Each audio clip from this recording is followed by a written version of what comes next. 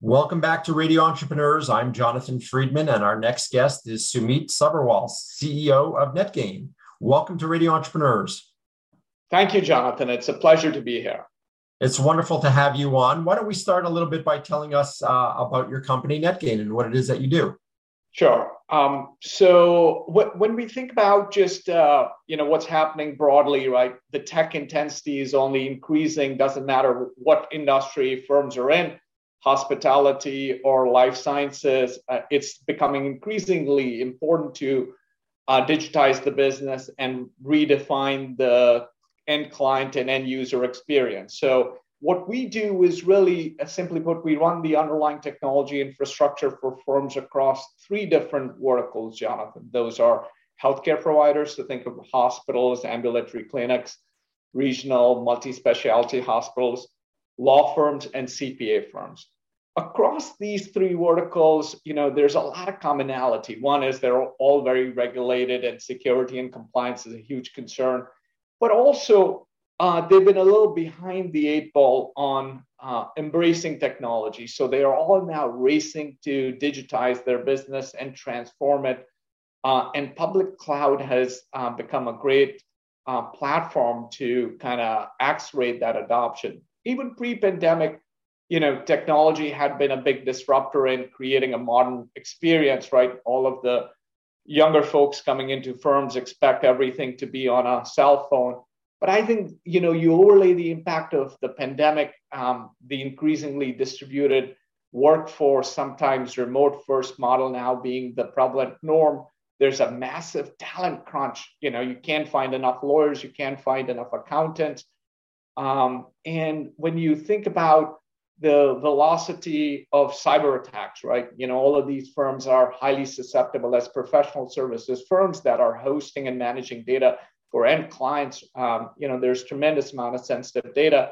So it becomes even more important to say, hey, how do we look at, sort of shaping a modern firm, one that really has embraced, sort of that digital transformation promise to reshape the business, the end client experience, and the employee experience. So that's what we do. We come in and help companies transform the underlying IT infrastructure, really migrate that to public cloud, run that as a managed service, and deliver a remote virtual workspace, for the employees that packages the desktop experience and the critical business applications, all wrapped around with the support aspects and the security aspects that are so critical. And we do all of that in partnership with the core IT teams of these companies. The idea is not to replace that talent, which is often overwhelmed, but to shift them into being more strategic for the firms, to shift them into looking at how they can go assess and bring new technology in, versus focusing on the bits and bytes of running that technology, leaving all of that for us to manage and run. So are you finding that most of your clients that come to you are hosting their own solutions, resident solutions, and then you're bringing them to the public cloud for the first time? Or is it a mix? Is there a hybrid of situations? You talk about the advancement and the speed at which technology is evolving. I would imagine in a lot of these cases, they have their toes in the water on some level, and perhaps haven't completely transformed their business to a cloud-based environment. Is that what most clients who are engaging with you, or Yes. or are they already in the cloud and they're looking to create a better experience, a more secure experience? Jonathan, we find businesses across the whole spectrum. So there are businesses that we work with, clients of ours that have, to your point, dipped their toes and chosen to go to public cloud with their own limited IT staff, only to realize that it is a significant undertaking. And month 3 into it, they're getting these massive bills from Microsoft and are realizing that they've bitten off more than they can chew, not to mention that it opens up tremendous security issues if you don't do it right. So clients like that. There are clients that haven't yet taken the plunge. They may be running their own internal IT infrastructure, and looking to transform it and realize that they need somebody from outside that has the Azure skill set, the AWS skill set, that has the skill set of the vertical applications that a lot of our clients use. So in the law industry, they use things like iManage or WorldDocs. In the healthcare, it's the HR packages like eClinical, NextGen. In the case of the CPA space, it's CCH, Engagement, ProFX Tax, right? These applications, it requires quite a bit of optimization to get them to run efficiently with a high level of resiliency in any infrastructure, and in public cloud even more so. So I think that's the expertise and the skill set we bring in, not to mention security, which is a big part and a growing part of our business is, how do we layer in the required controls, both reactive and proactive, to enhance the overall security posture for our clients. And then there are clients that we come across that are already working with a service provider, Jonathan, but are not necessarily happy with the experience. It's still very much of a legacy type experience, and they're keen to modernize it. They're keen to move into Azure or AWS and sort of transform the underlying infrastructure. And that provider may lack those competencies. A lot of what we always say is it's not just about the journey to public cloud. It's not just getting to Azure or AWS.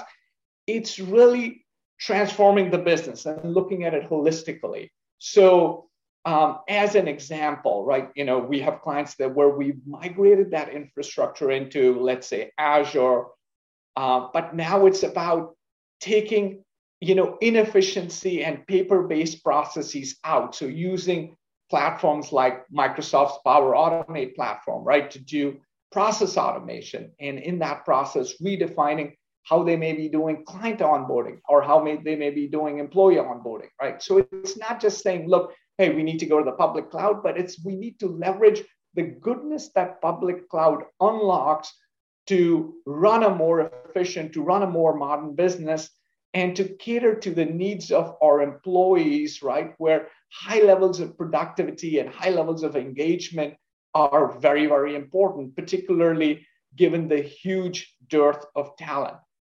We have CPA firms that would have never looked at offshore, and now they're embracing offshore, Jonathan. They have resources working in India or Philippines.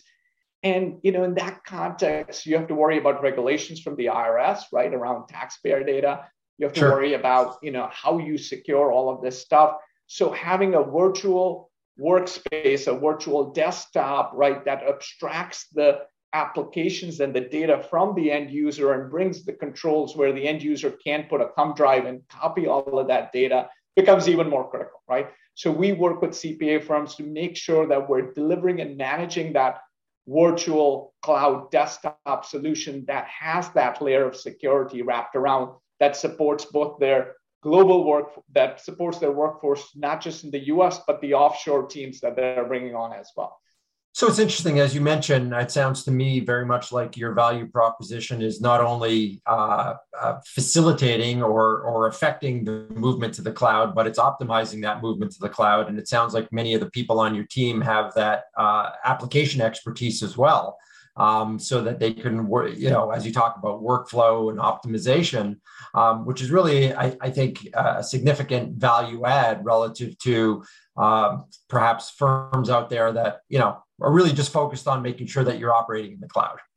Absolutely. So, for us, how we look at RY is to partner with our clients and build the firm of the future, right? The firm of the future is one that, when you think about it, we all know that over the next 5 years, AI is going to transform a lot of how work gets done. But you can't do that unless you have a normalized data estate, right? So how do you start to go about doing that? You can't do that if your assets and your workflows are not optimized. So how do you go about doing that? So it's really partnering with clients to move a lot of that infrastructure into public cloud, but then also bring in the hygiene and normalize a lot of what they do. And then obviously, security, and that becomes a huge, huge play, is how do we make sure that we're staying in line with the dynamic cyber landscape that it is right, with threats emerging every second. And so how do you look at both a reactive aspect of what's happening and a proactive aspect? How do you collect and normalize data? What's happening at the endpoint with the employee that's accessing a piece of data? What's happening in the network, and how do we collect all of that telemetry and look at it in a holistic lens to understand that there may be risks that may be created, there may be unauthorized access, and how do we then trap those and block those quickly, right, before any damage is done. Fantastic insight and a good sense of what it is that you provide to your clients. You have experienced perhaps a similar experience in terms of you coming in as CEO of NetGain. Talk about a little bit, because we're all about radio entrepreneurs, lessons learned for entrepreneurs. You manage a workforce, a distributed workforce, but your corporate headquarters is actually in a different location than you reside. And if I'm not mistaken, you came into the position just around the beginning or just prior to the pandemic, and inherited a team that is remote to you. Tell us about that experience. Yeah, I mean, COVID has been a great, learning experiment for all of us. I tell you, I have grown and learned in several different dimensions as a leader. To the point you made, I started in March of 2020. I barely spent a week with my team, and then we all had to pivot to a remote model. And that really meant sort of redefining a lot of what my traditional beliefs were in how I run and operate teams. So number one is hiring senior level talent. So I came into, an opportunity where there was plenty of runway to continue to transform the company and bring in strong talent. And hiring people remotely without meeting them was something that was a bit of an art and skill that, I had to go crack the code on, right? There's only so much you can learn via Zoom. So a lot of my interviewing style, Jonathan, as an example, changed, right? I was less about really starting the interview with 200 questions, but opening it up, really saying, how do I, look at there's a baseline of certain things I'm looking at. So when I assess leaders, I look at leaders from a culture and then from a competence, culture first, competence second. And so when I said, hey, from a company that we're looking to build, intellectual curiosity is very important. So how do I go assess that? As an example, I start my interviews with asking them what questions they have, right? That gives me a great window into intellectual curiosity and what, where they want to take the conversation. So that aspect, spending a lot of time understanding what passions they have outside work, right? Are they truly passionate, how they apply themselves, and really making it, much more, exposing even more vulnerability on my side early on to build and foster trust, So all of those things that I perhaps was not doing as much before, right, in my interviewing and assessing of leaders. So I think that's been great. I think embracing the whole remote model and really looking at the fact that the command and control 9 to 5, being a cubicle is dead, arguably, that was dying to begin with, and, sort of COVID accelerated that transition. So how do we look at, pivoting to an output-based model, right? How do we assess productivity, and output of employees? And then, just beyond metrics and measures, what becomes very important and in my job, Jonathan, is how do I translate the broader purpose of the company at an individual level, right? For an employee that isn't necessarily, having the benefit of that level of social engagement and social capital, how do we translate what they're doing, right, back to the purpose of the company? Our purpose of the company is to partner with our clients and shape the firm of the future. So, if I have an engineer who we're now incenting to go get certifications, how do I help them understand that tech expertise is building, right? Or she's building directly translates to our ability to go shape that firm of the future. So a lot of my time, communication is repetition to begin with, but even more so, right, is how do I communicate? How do I use all the forms available to me, one-on-one, all hands meetings, right? Follow-ups with managers across the different forums to continue to help them understand and relate what they're doing, right, to what we're doing at a broader level. Well, I really appreciate you sharing that with us. I think it's great insight and great learning experience for other entrepreneurs as they go through the process of managing remote workforces and what to look for. So really appreciate that insight. Our guest has been Sumit Sabharwal, CEO of NetGain. It's been a wonderful pleasure having you on Radio Entrepreneurs.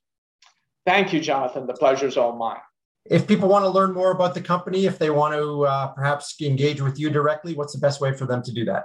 Sure. Our website for the company is www.netgaincloud.com. Unfortunately, there are a couple of NetGains. We're netgaincloud.com. And then LinkedIn is a great way to get in touch with me. I check it regularly. So I've got a profile on LinkedIn. You can easily find me there. Wonderful. It's been a real pleasure having you on, and we'll be right back with another segment on Radio Entrepreneurs.